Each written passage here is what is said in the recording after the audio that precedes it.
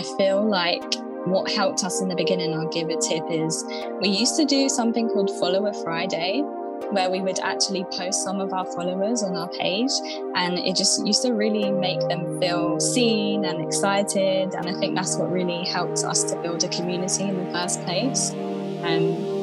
So I'd advise that for anyone who's just starting out. You're listening to Ecomonics, a Debutify podcast, your resource for one-of-a-kind insights into the world of e-commerce and business in the modern age. This is Joseph. I'll be presenting a wealth of industry knowledge from interviews with successful business people and our own state-of-the-art research.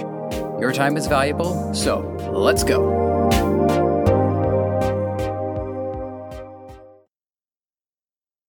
We've had a lot of great guests on the program to talk about the origin story of their products. And what we've got today is a fine addition to that collection with Shannon Fitzsimmons and her innovative approach to hair care. Being a UK entrepreneur, we also get to focus a great deal on how the USA influences and informs her decisions. Shannon Fitzsimmons, it's good to have you here on Ecomonics. How are you doing today? How are you feeling? Thank you for having me. Yes, I'm good. Thank you. I'm happy to have you here, and I'm happy to be able to continue on with learning more about, I get to learn from pretty much every niche on the planet. We've had to talk to people in candles and skincare. I've had a previous hair expert on, which I made sure to link you to just so you can get a sense of like where my experience is at this point. And we have another hair expert on today. The first clues that I wanted to give to our audience, but usually it is to my guests to answer the question. So here goes. Tell us what you do and what you're up to these days. Yeah, so I am a curly hair blogger.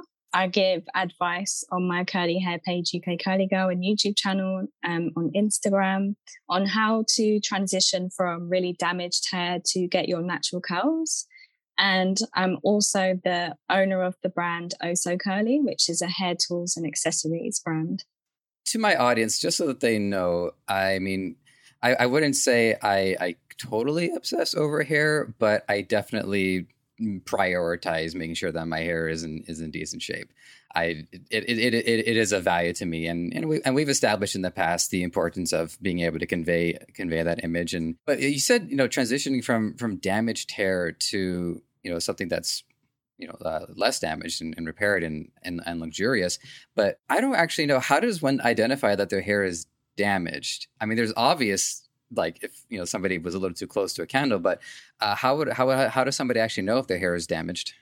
Yeah, so a lot of people with curly hair, and they tend to straighten it just because they feel like they don't know how to deal with their natural curls, and that results in a lot of dryness in the hair. A lot of the times, the ends of the curls are just straight because of the heat damage. So I have a lot of people come to me that don't know how to merge the two textures, the damaged and then the new growth coming in. And then also they have problems with dryness, which is normal for people with curly hair. But if your hair is damaged, it's even more, harder for it to get moisture back into it. So that's usually how you can tell. I was obsessed with that in high school because I had much longer hair, and I think for me, some of it has to do with, what we're influenced by. Like, for me, Reservoir Dogs was a big influence, and they're all like professional, criminals. That part didn't influence me, at least not too much. But for the most part, they slick their hair back, and it's all coiffed, and there's probably a lot of gel involved.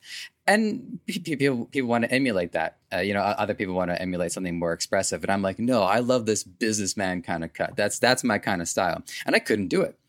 And so I was trying to, I would run into the washroom, and I would like drench my hair, and I would try to comb it, and I would have this freaky part in the middle. And I'm like, man, no wonder I'm not getting dates. Like, it was just really, really difficult to make peace with my hair. And if I couldn't figure this out, I can't figure the rest of it out. I finally worked out a system, and I'm actually going to throw it into the crucible because I'm curious to know if I'm actually doing like a lot of harm with this. So here we go. So I like some curl. If I don't do anything, then it goes into Einstein mode. So usually what I do is, I warned my audience about this, didn't I? So after the shower, towel dry, leave-in conditioner, and then I just use some gel on the sides, only a little bit, just to keep the sides from going haywire. And then I put a hat on. And what I do is I try to warm my hair almost like I'm baking it. And if I do it in the night, it's a bad idea because if I roll over my sleep, the hat falls off, or I get heat stroke. But if I do it during the day, 6 to 7 hours later, I take my hat off, and my hair it's not only is it dry, but it's set, and I actually get really close to the look that I've wanted to achieve. And then the curls kind of come in little by little. They start to overtake the work done, and so it doesn't get too out of hand. So I've always felt like, okay, this is taking a lot of work, but I'm just wondering if any of what you said is raising a red flag. It's actually not, but I feel like you could probably make it easier just by using a diffuser. I don't know if you've heard of that before. It's basically like a round head that you attach to your hairdryer, and then you just dry your curls upwards. And it's going to do exactly what you're saying the hat does, because it's just going to dry it and bring some warmth, and then it should set the curls. So I would probably just save some time and do that. Okay. Worth a shot. I'm just relieved that I wasn't like, no, oh my God, you're increasing your chances of liver failure or something like that. Like, I was actually genuinely worried about that. So, all right. So let's. I just want to get that out of my system. So I appreciate your expertise. You have a core product. It's it's a satin pillowcase, and a lot of the products that we talk about on the program. And again, I mentioned our candle maker, our skincare maker. They always start with an issue that the seller, in this case you, is finding is not going solved. So let's go back to that point. What problem were you having, and what was it about, a satin pillowcase that managed to resolve this? Yeah, definitely. I think I always struggled growing up, especially being mixed race and having mainly family of from Europe, Scotland, so straight hair. And I would go and stay at family houses or friends' houses, and I would wake up with my hair just a frizz bomb because they didn't know how to look after my hair. Back in those days in the UK, there were hardly any products for my hair type. So it was always frizzy, always dry. And then when I managed to go to university, YouTube was just getting quite popular. So I decided to research how to actually look after curly hair. It sounds so basic, but we just weren't taught this. And a lot of the girls from America were saying that a satin pillowcase just transformed their hair and made it so much easier to manage. So I decided to try it. I didn't have a satin pillowcase, but I had a satin scarf. So I tied it around my pillow to try and keep it secure. And I woke up, I still remember that day. I woke up the next morning and my hair was just so tamed and still curly and still moisturized. And it completely transformed my hair's health. And at the time I was kind of looking for a business idea.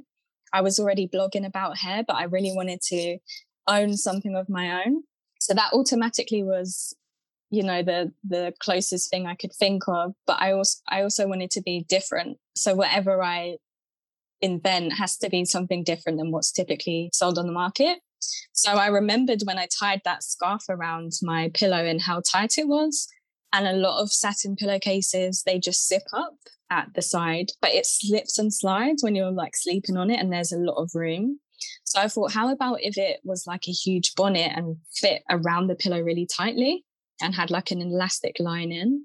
And that's where the idea came from, really.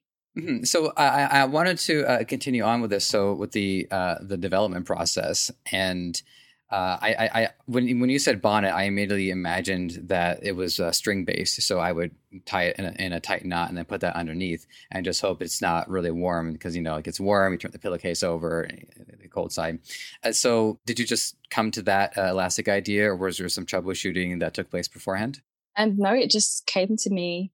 Yeah, I think especially because bonnets are good as well, and I do sell bonnets, but I find that sometimes they can fall off as well, and then you're just left with the cotton pillowcase and your bonnet at the end of the bed, which isn't good at all.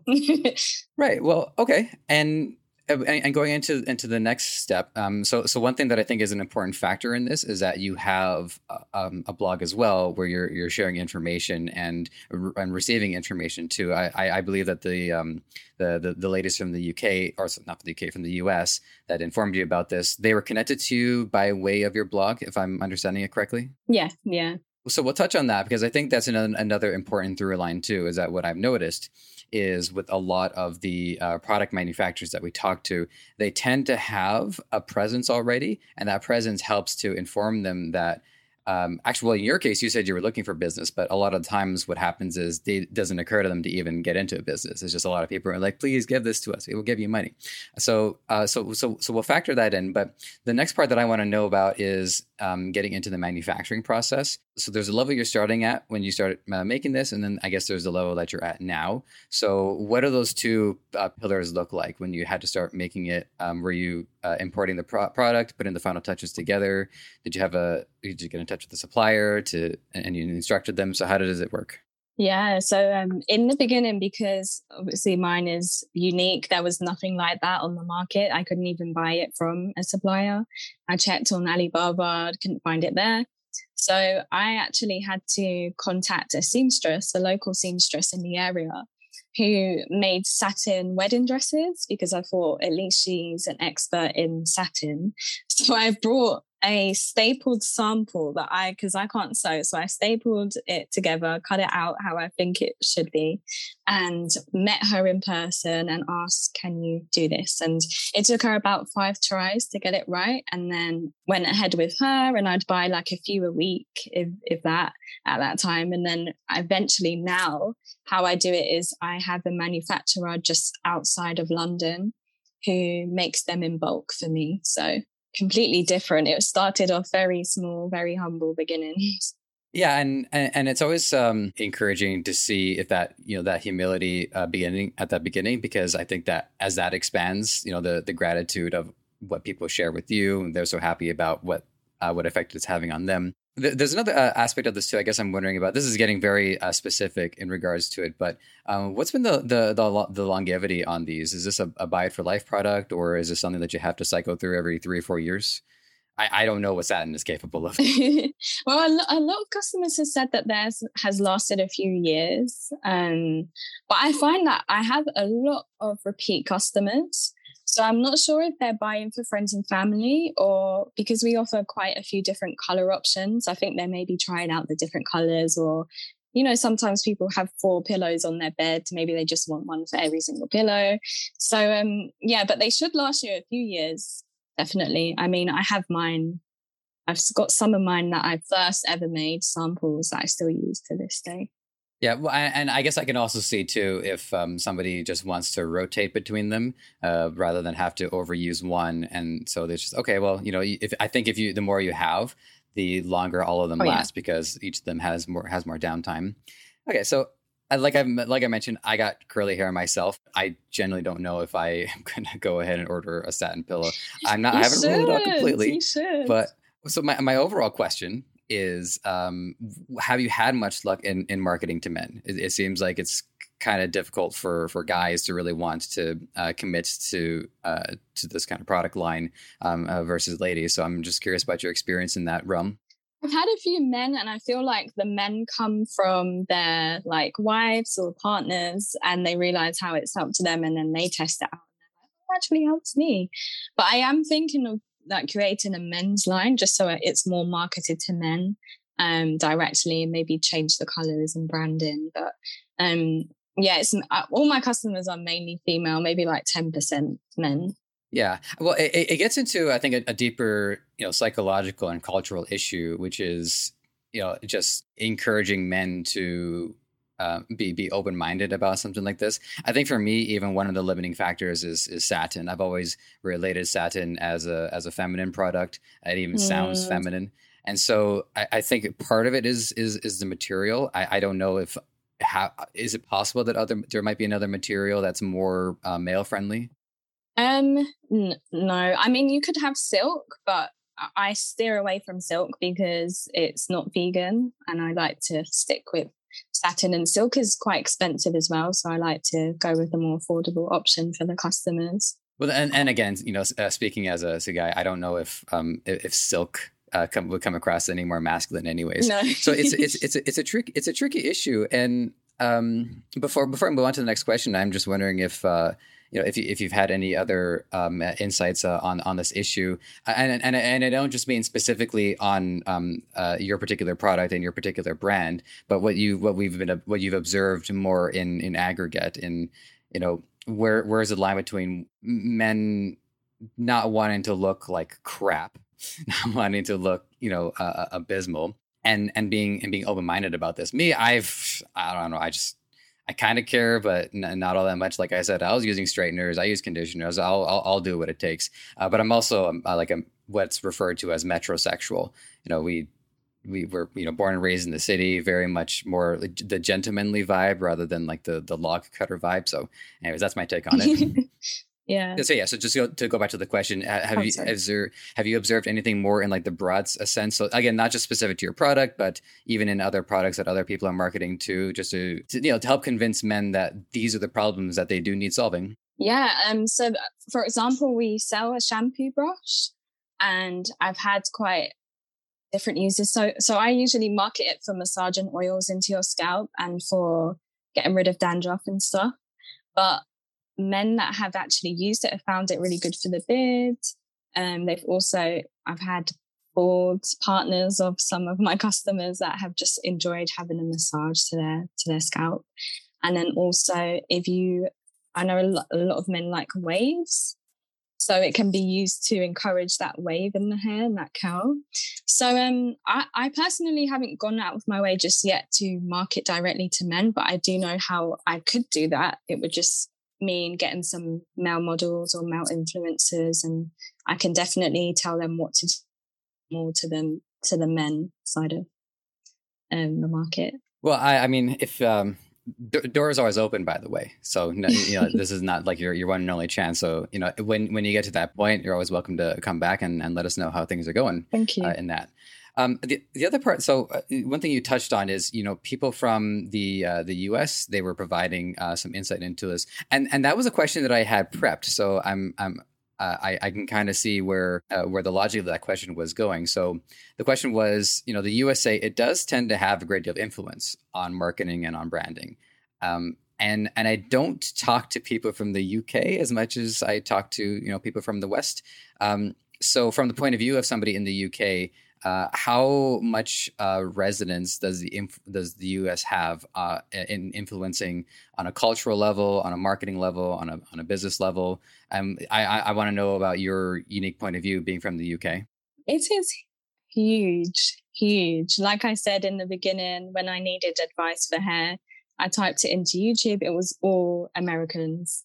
Which actually encouraged me to do my own channel, because I thought there's a gap in the market here for people in London, for people in the UK, to get someone like me to speak for them. Because although there are a lot of similarities, there are a lot of things that are different. For example, a lot of the curly hair brands that you see now in the UK, when I started, they weren't available here.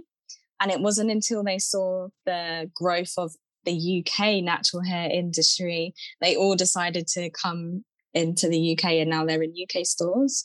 So I like to think that I contributed to the merge of the UK and the US scenes, but still to this day, I usually get a lot of my inspiration from the US brands, and it has grown bigger here in the UK, but still in every single thing, music, fashion, we all look to the US.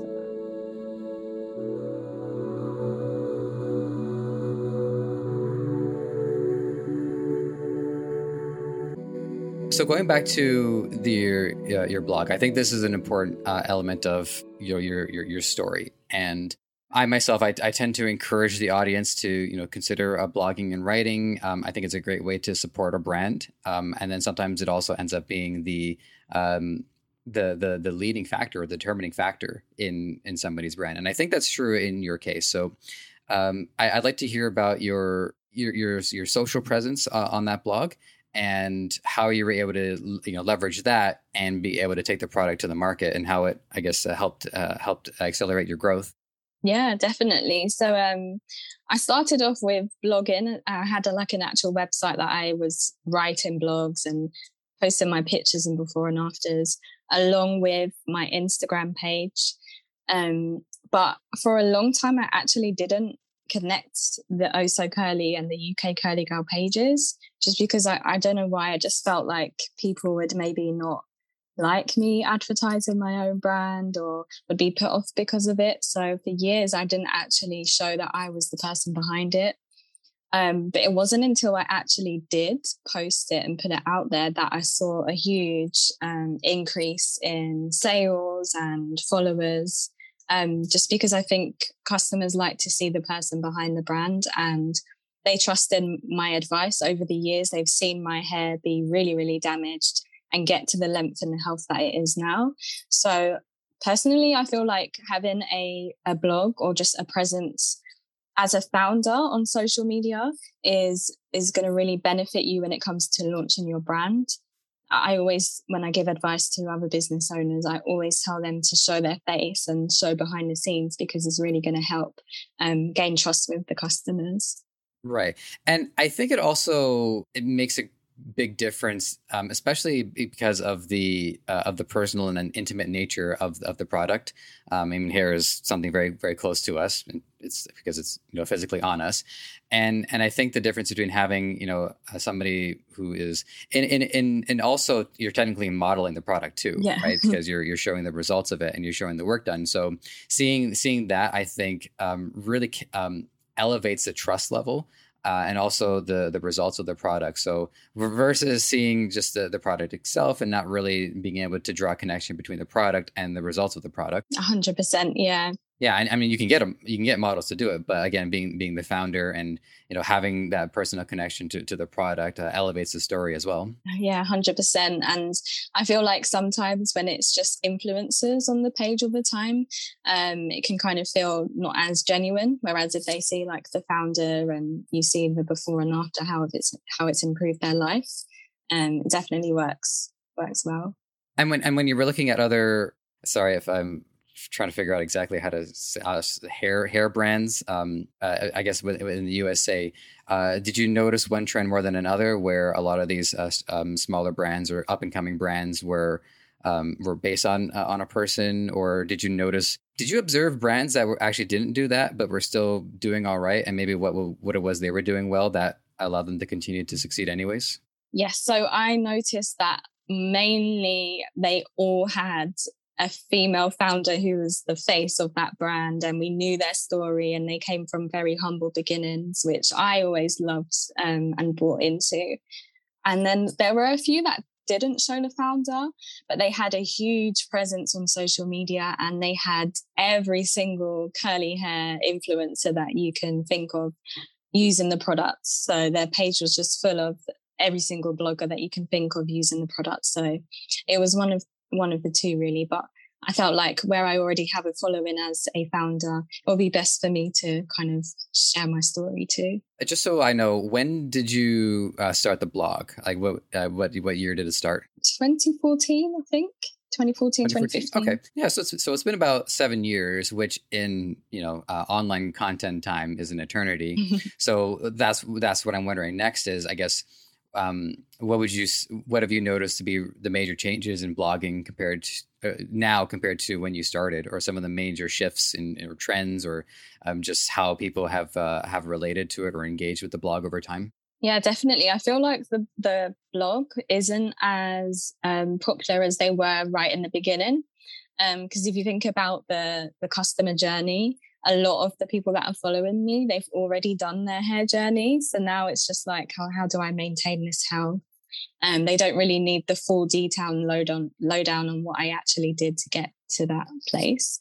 And now I've realized that it's mainly just really short videos that people engage with the most now. Whereas before it was a lot of YouTube videos that was me talking through what I was doing. But now it's just like, no, I just want to see it really quickly. You've got the Reels now, you've got YouTube Shorts, and everything's video form. And people don't have as much patience as they used to. Yeah. I mean, I'd like to think that you can use short videos to engage the audience. And then when you do have the ones that are looking for more information, they might be the ones to then come to the blog or come to watch longer form content. So, I mean, I don't know. I've always been a fan of longer form content. Like if I'm scrolling through YouTube and I'm just looking for something to put on, I'm like, that's 6 hours? I didn't even know YouTube allows for 6 hour content. And I throw that bad boy on and I just, I get to what I'm up to. Yeah, that's cool. I feel like with hair tutorials as well, though, it's very, everything's been done already. So it's like that this whole industry needs to find exciting and new ways to engage people. So yeah, we've all grown. Yeah, well, I mean, I guess innovation is a tricky subject, and you certainly innovated in your way, and you've contributed to the bigger picture. But I think from what I've observed in the other, not just in the hair care, but also I guess in the whatever personal body care, I think the biggest place for innovation has been making it either more eco-friendly or more environmentally conscious. So it hasn't been. I mean, I think the technical peak was reached. The problem is it was all chemical based, and it was dangerous to the body, harmful to the environment. So it's like, okay, let's try to now reach that same result, but in a way that's more equitable to all involved. I'm just wondering if you've kept your eye on it, and if you've seen other major innovations that have even surprised and delighted you. Yeah, definitely. There's a lot of brands that aren't using packaging now as well for hair products, just to be more friendly to the environment. And being made in the UK it's quite an attractive thing for customers too, and obviously vegan. So I like to point out a lot that our pillowcases and satin is vegan too. Yeah, I want to get into some of your strategies involving your brand and how you convey things online. So one thing that stuck out to me is that you have your two Instagrams.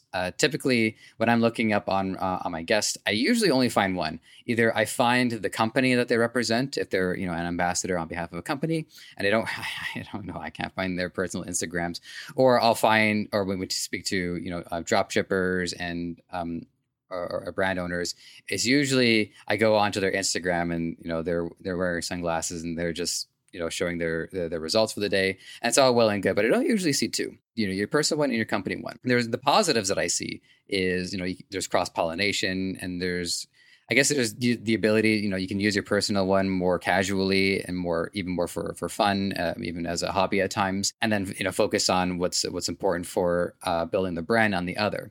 Because I think what happens is a lot of people get into this position where they have their personal Instagram and it's all they've got, and they feel pressure from having to convey their brand and something like that. Like my personal Instagram does not have anything to do with Debutify whatsoever. I have pictures of Fortnite, so it's a different thing. So in your view, I'm wondering about the positives, what you've noticed about having the two Instagrams, and I guess I'm also wondering if there's been any drawbacks as well, like if there's any like spreading yourself thin, or if saturating content or anything along those lines. Yeah, definitely spreading myself thin. I always find that I take breaks from my personal one, just because having to create content for the both can be a bit much sometimes. But at the same time, it's really helped. So I do try and keep up with it. And I often find, because I started off doing a lot of curly hair tutorials and content, that people are missing that a little bit. So I try to incorporate it with the Oh So Curly products, just so I feel more, okay, I am doing that content to please them, but I am still promoting my brand. So it's just trying to incorporate them both. But to be honest with you, it's still something I'm trying to figure out. Yeah, well, so and like I said, I didn't want it to be all glowing either, because I think it's important if people are going to do this, then it does take additional energy. There's additional resources involved, so it's a balancing act between the two. So, and the other thing that stuck out to me too, and I mean, I use Instagram a decent amount, and I know that there's reels, there's your photos, but I've never seen a guide. I looked at your Instagram. That was actually the first time that I saw a guide. And so I looked it up, and sequence of photos, and my memory is kind of blanking on me. I think there was text in between the two, and it was a pretty digestible way to maybe not have all the answers, but at least know, like, okay, well, here's the basics of it. Here's how I can get started. And so I'd like to know what kind of traction you got from that, if you can tell from the back end, but what were the results of it? Yeah, I feel like with the guide thing, it's like Instagram kind of made that feature, but it's not useful at all. I don't think people go out of their way to read guides on Instagram. I've had a few notifications on it, but I don't really know how it's doing exactly. I don't know. I think people are focus more on Reels now on IGTV. But I thought when it came, I might as well try it and test it out. But To be honest with you, I haven't seen any benefits from it. But it's nice to hear that you read that's it fair. and liked it. Yeah, I mean, yeah. Luckily, it's part of my role here. You know, I get the time to do my research and just see and I see that's the thing I have about Instagram, and this is an issue that I have with platforms in general. Is the more that they add different forms of content, the more addicted I am, but also the less I don't know, I appreciate it. It's like if you look at Twitter, the character limit increased, and then now I think Twitter is doing stories as well. Facebook is just a buffet. It's like it's got everything, and I feel like that changes the relationship of the person to the platform. Instagram, I knew Instagram as a photo sharing app, and now I mean, if I'm on it, I'm almost exclusively looking at reels and stories, and I barely scan through images. So I mean, at this point, I'm just ranting. And I guess the issue with guides in particular is the mindset that people are when they're on Instagram. I think for the most part, Instagram is really you can disagree if you feel I'm wrong about this, but to me, it's really a luxury app platform. It's really just about seeing beautiful places, beautiful people, cars, updates from Fortnite, and and I think it's very difficult to turn it into an educational platform, even in a small format. Incidentally, TikTok, which is half the length, has actually managed to become somewhat of an educational platform because people just do these bite-sized videos where they're pointing to like a bunch of steps, like here's things you eat in the morning, this, Yeah. this, and this. And like, oh wow, that's actually a lot of information in a very short amount of time. Mm-hmm. I think it depends the niche that you're in as well, because I've kind of gone more into teaching other people how to start businesses and stuff. I do find that Instagram does have that same theme as TikTok within Reels and IGTVs. And I see the people that I follow do a lot of lives daily, just giving out advice. And, now we've got like the badges feature. So a lot of people are taking advantage of going live. So I think it just depends on what you're interested in and what your niche is, but there's definitely space for a lot of education on Instagram. Yeah, have you used IGTV? I don't even know I don't even know how what's the difference between that one and a reel. Yeah, so IGTV is like Instagram's tried to compete with YouTube a few years ago. So it's just simply a video that's longer than 1 minute. You even get ads in IGTVs now. But I find that Reels are more effective than IGTV. So I try and stick to Reels if possible or going live. Oh, okay. And you mentioned you're doing your course, and that's been a much more involved method to teach people. So I believe that it's a business course, right? To help people start up their own brands as well. So I mean, you can't divulge the whole thing because it's to your benefit not to do that, but we do want to know what it is, what it's about, what it runs through, and if any case studies, if anything sticks out to you of what results people have experienced coming out the other side. Yeah, so I launched just 2 months ago. The course is called How to Start a Product Business from Scratch. So it's basically going to teach you how to all of the steps that I went through. I made a lot of mistakes along the way. So I'm just trying to help people to avoid those costly mistakes. And it comes to trying out samples and getting product from China and all of the fees that come with it, which I was burnt with a lot during my journey. We talk through how to actually operate your business, posters and packaging, marketing your business on social media, your website, pretty much everything. So if you are someone that is thinking about starting a business, or you've tried to start but you're not sure where to even begin, that's what this course is for. And I've actually had a testimonial come in from a lady who is starting a fitness brand. So she has the bands that you use to exercise, help with the glutes and the legs, and she found that it really helped her a lot, especially with the manufacturing side of things, because she had no idea where to get the product or how to even start with that. So that's really helped her. And I've also got now a coaching group called Boss Up Mentoring. And I have like a selection of entrepreneurs in a private group, and we have monthly calls and access to a group WhatsApp where I just give out advice here and there. So that's been going really well as well. Can't help but ask, because you mentioned on AliExpress that, so I think you said Alibaba, and you said you were burned on some of the products.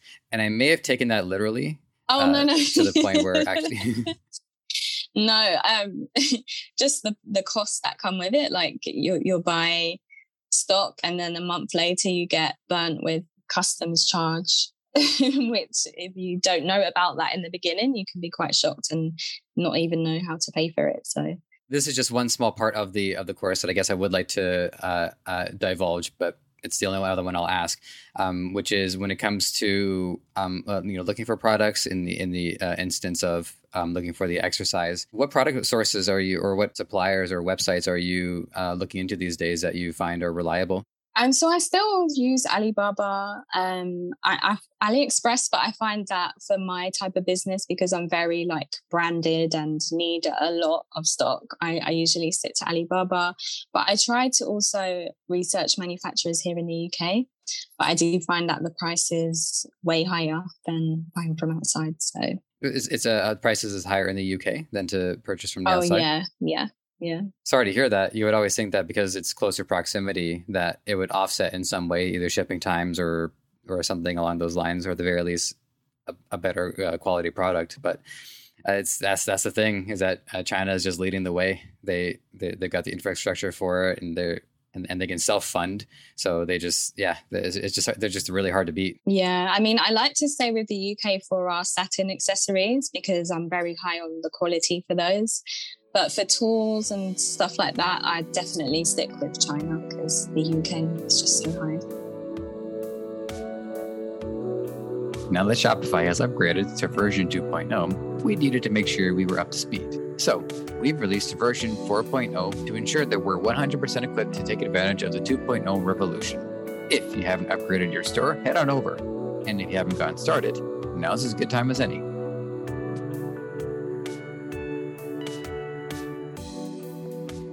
So my next question is about advertising. I mean, we've talked somewhat about your promotional strategies so far. You know, you have your blog, you're on Instagram, you're on Instagram twice. But I guess the other thing is also, I'm just curious about like if you're running ads, say like are you running ads on Facebook or Google, or if what platforms have been receptive to the kind of ads you want to run.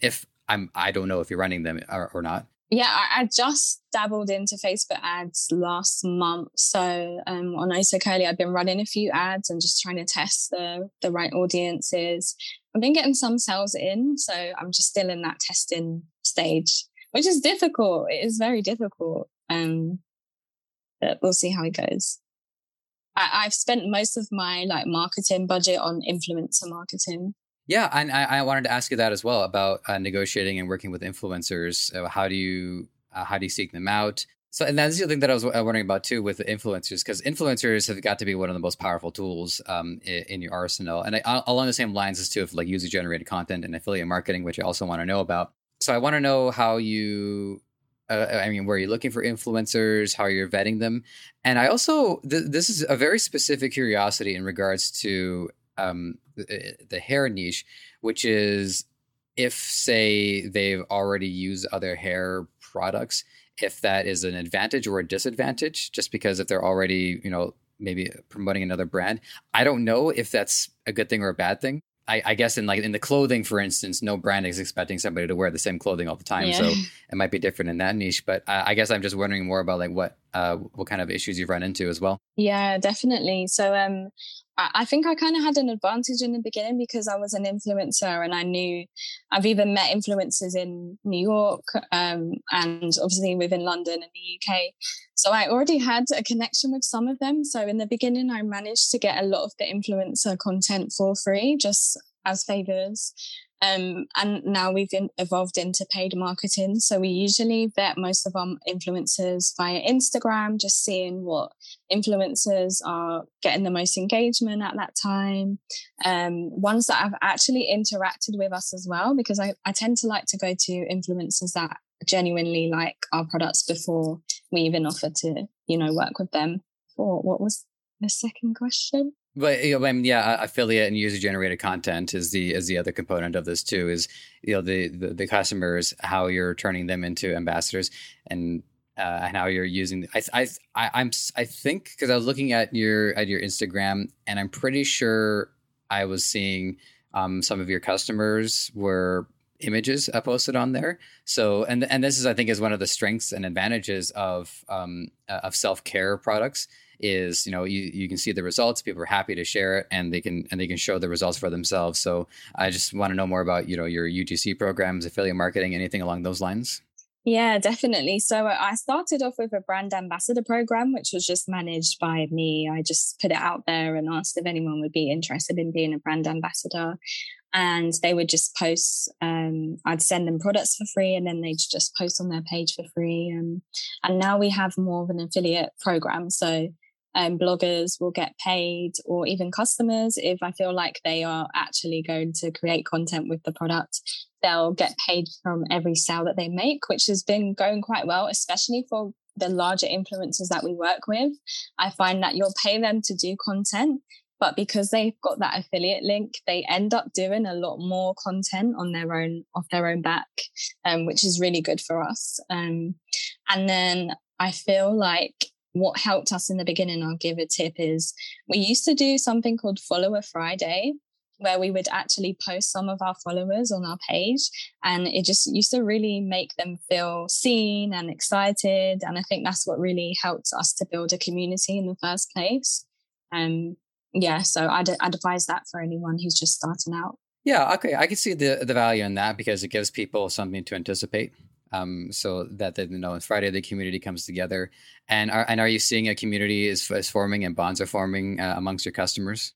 Yeah, so we just started something else called it's our secret close friend story. So our top engaging followers and customers, we'll add them to our close friend story, and then on our close friend story we'll post any updates or exclusive sales. So it's just, again, something to make them feel more special than everyone else. So something that I look into in regards to affiliate marketing is the pricing structure.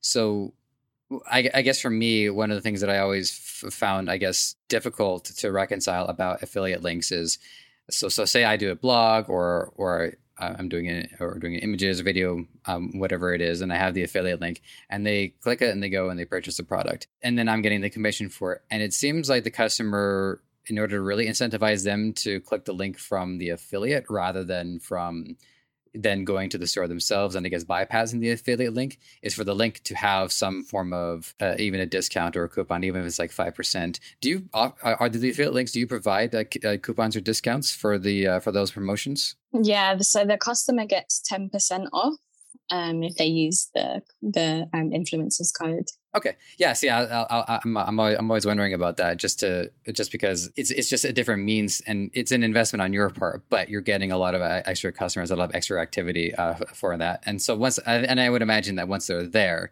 repeat purchases are now all on your business. And it's also good research for us as well, just to see what influencers have the most influence. So it's always cool to see who's using the most codes per influencer. Okay, well, that was all the questions that I had in regards to into your business operation. A lot of good insights. So for our audience, always important to think about these different strategies. And so one of the terms that you used earlier on was hair journey. And I guess without realizing it, that I had told you my hair journey at the beginning, and it's still a little ongoing. I'm going to the mall later today for a dental appointment, so we'll see how much the diffusers are. And I guess I'm wondering about the overall philosophy of a hair journey, because I don't know. Journeys usually they infer that there's a destination where they really find like a hairstyle that they really like and they want to stick to. With me, I just kind of like best case scenario. I was just trying to get it to look good. It wasn't like I was inspired by anime characters or Final Fantasy or anything like that. No, it's just people who like comb their hair back. And you talked about your hair journey as well. Do you feel like hair journeys is about finding a destination, or is it more of like an ongoing exploration or a continued reflection of who you are? I think the whole natural hair journey is definitely getting to end destination, and that's one of just understanding how to look after your hair what products are going to benefit your hair, and just growing your natural hair back, because a lot of us relaxed our hair, which is putting the chemicals on it to just straighten it. Just because growing up, I find that a lot of the princesses in Disney have long, straight hair. And if you're someone with curly hair, you didn't really have anyone to look to that looked like you, which I'm so happy that that's changed now. We have a lot more princesses with curly hair, and a lot more influencers and celebrities wear their natural hair now. But I feel like for our generation, we needed that transformation. We needed the roadmap on how to go from that damage and just get back to natural and learn to love your natural hair. So for me, the journey was loving my natural hair, but also loving myself as well. Because when you're in the process, it's having to remove those negative thoughts about, oh, I hate my hair, or it's frizzy, or it's always dry, and then just learn how to maintain your natural hair and learn to love it how it is naturally. Yeah, because I guess I didn't think about that because, I don't spend too much time being influenced by Disney princesses. They'll put videos on in elementary school. Okay, we'll watch it. But one very proud moment is that the entire class just refused to watch all of Snow White. Like we cut after the first 30 minutes. So that was a proud day. But yeah, you're right. There hasn't been that many, I guess, cultural influences. You either had the straight or the tied up hair, because they're going to a ball, or you had Princess Leia, and I don't think anybody would go to school with that look, at least intentionally. The only character that I can think of off the top of my head was Merla from Brave, the Pixar movie. She's a redhead, big curly hair. Yeah. And then there's another princess. I think it was like a Princess and the Frog.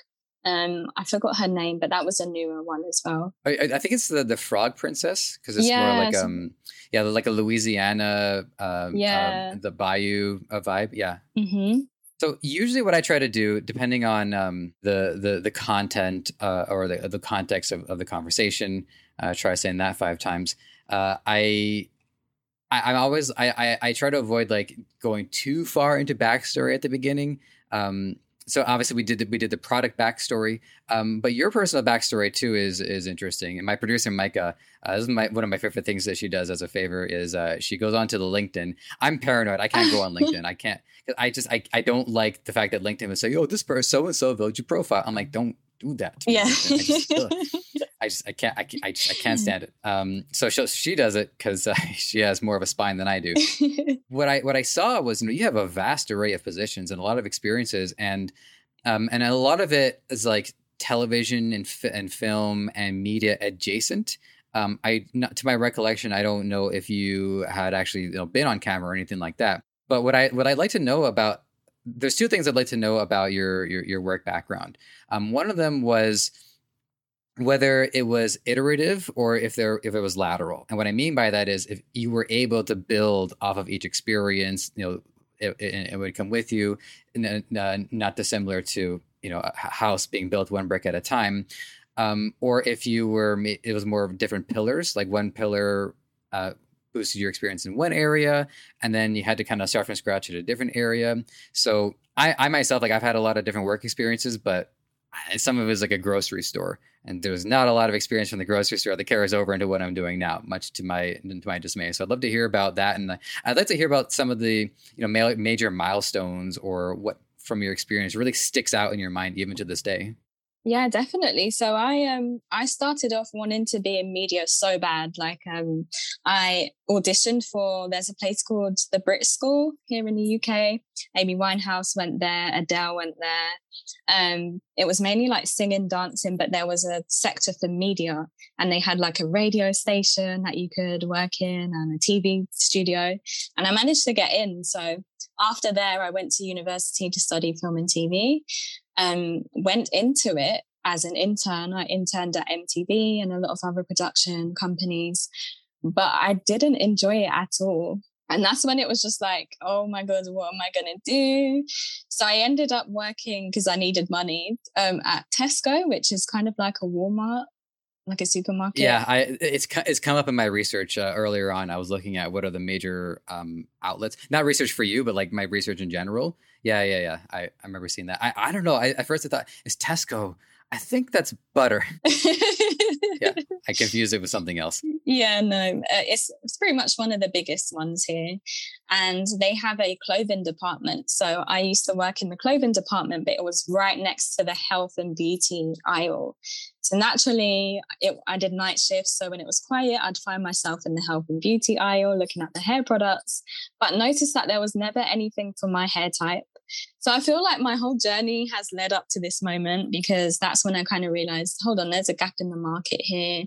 I didn't enjoy my job, so I was trying to look for something that I could do.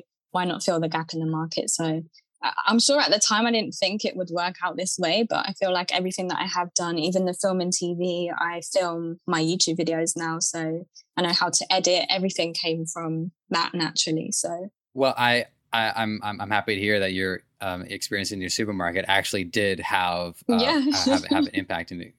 I can't say that other than my back hurts. Like that's all I really got from that. Well, that's pretty much everything that I've got prepared for you today. Before I do our wrap up question, I'll leave the floor open to you if there's anything else that you'd like us to know about your business. Maybe I missed a spot, or if there's a rock I forgot to upturn, something along those lines. I'd like to hear about what in a grand perspective you really like to see either change within the self-care products, and by that I include hair, I include skin, all of that stuff. What you'd like to see in the e-commerce space, or what's kind of like either like what's exciting you, what's scaring you. I'd love to hear what your views are on that in that area. Yeah, I think well, leading back to what we just talked about with Tesco, I feel like for me with my brand, my like full circle moment would be if we could be in Tesco actually on the shelf. So that's one of my main goals with the brand. But at the moment, I'm just trying to figure out some new products that I can invent again, because we do sell a lot of products that are already available on the market, but I want to invent something new again. So I'm working on that, and then we'll be launching a kids line as well. So I really want to get into kids hair care and educating the future generation on natural hair. But I would love to see hair accessories and tools for natural hair available in your everyday stores. So we've got better with hair actual products like shampoo, conditioner and stuff, but the accessories and tools still not available. So I hope to fill that gap. All right. Oh, actually, I guess that was one thing I forgot. See, there was a stone I forgot to upturn, which is because I think some of your products are available in stores. Am I right? Yeah. So we have some in the smaller, like niche stores that sell like natural hair products here in the UK, and some online retailers as well, but they're very catered to curly hair. Okay, yeah, just wanted to make sure I checked that one. Yeah. All right. Well, Shannon, it's been great talking to you today. You too. As always, any chance I get to learn a little bit more about my hair, I take it. And so that's definitely my one thing that's helped me out today. And to our audience, as always, even if you yourself, you might not be interested in one niche or the other, you should still be paying very careful attention to a lot of the key strategies and a lot of the elements that go into making a business work. So with that, Shannon, the final wrap-up question is, if you have, say, words of wisdom, or if there's like a quote or a proverb that you really like, you're welcome to share it, and then let the audience know how they can find you. Either maybe they need to go get something for their hair, or they want to learn more about you on the business side. Yeah, definitely. So I wanted to share something that I'd actually shared on my page. It was a quote that I thought was really good, because I know for me, it's taken me quite a long time to get to where I am now. Whereas I think some people it can be quicker, but a lot of people it puts them off. So my quote was just to keep going. It may take you 4, 5, 7 years, but you never know that 1 year later could be the year that you blow up and you're the biggest brand in the world. So just to keep going and keep that faith. Yeah. When I think I've heard that quote in the past, and when I do, it reminds me of this image where you have two people who are digging a tunnel, and one person is just about to hit, and there's a bunch of diamonds on the other side, and the other person, walks away dejected. Yeah. So yeah, like as long as you can dig, keep on digging. Yeah, I love that. I love that image as well. Yeah. So you can find me on Instagram at UK Curly Girl. And then the business is at OSO Curly, OSO Curly. And the website for the business is osocurly.com. And then you can also find my course details and any details on coaching via the UK Curly Girl page. Oh, and YouTube UK Curly Girl too. Excellent. And so with that, once more, I thank you graciously for your time and your expertise today. You're welcome. It was lovely to have this talk with you. And I hope that you get a diffuser. I'd love to hear how it goes. I'm not ruling it out, but I also don't want to make any promises. To my audience, as always, it is an honor and a privilege to be able to collect this information and share it with all of you. So thank you for all of you for your participation. And we look at the stats. You'll listen through the episodes start to finish. I just want you to know that means a lot because a lot of people are struggling to keep people after the 20-minute mark. So thank you all for being engaged. And please, I want to know who you are and what you're up to as well. So email podcast@debeautify.com and get in touch. I'm more than happy to even share my expertise with you guys. So with that, take care, and we will check in soon. Thanks for listening. You might have found this show on any number of platforms: Apple Podcasts, Spotify, Google Play, Stitcher, or right here on Debeautify. Whatever the case, if you enjoyed this content and want to help us thrive, please take a few moments to leave a review on Apple Podcasts or wherever you think is best. We also want to hear from you, so whether you think you'd be a good guest or want to weigh in on anything related to our show, you can email podcast@debeautify.com or connect with us on Facebook, Twitter, Instagram, and TikTok. Finally, this podcast is created by the passionate team at Debeautify. If you're ready to take the plunge into e-commerce or are looking to up your game, head over to debeautify.com and see how it can change your life and the lives of many through what you do next.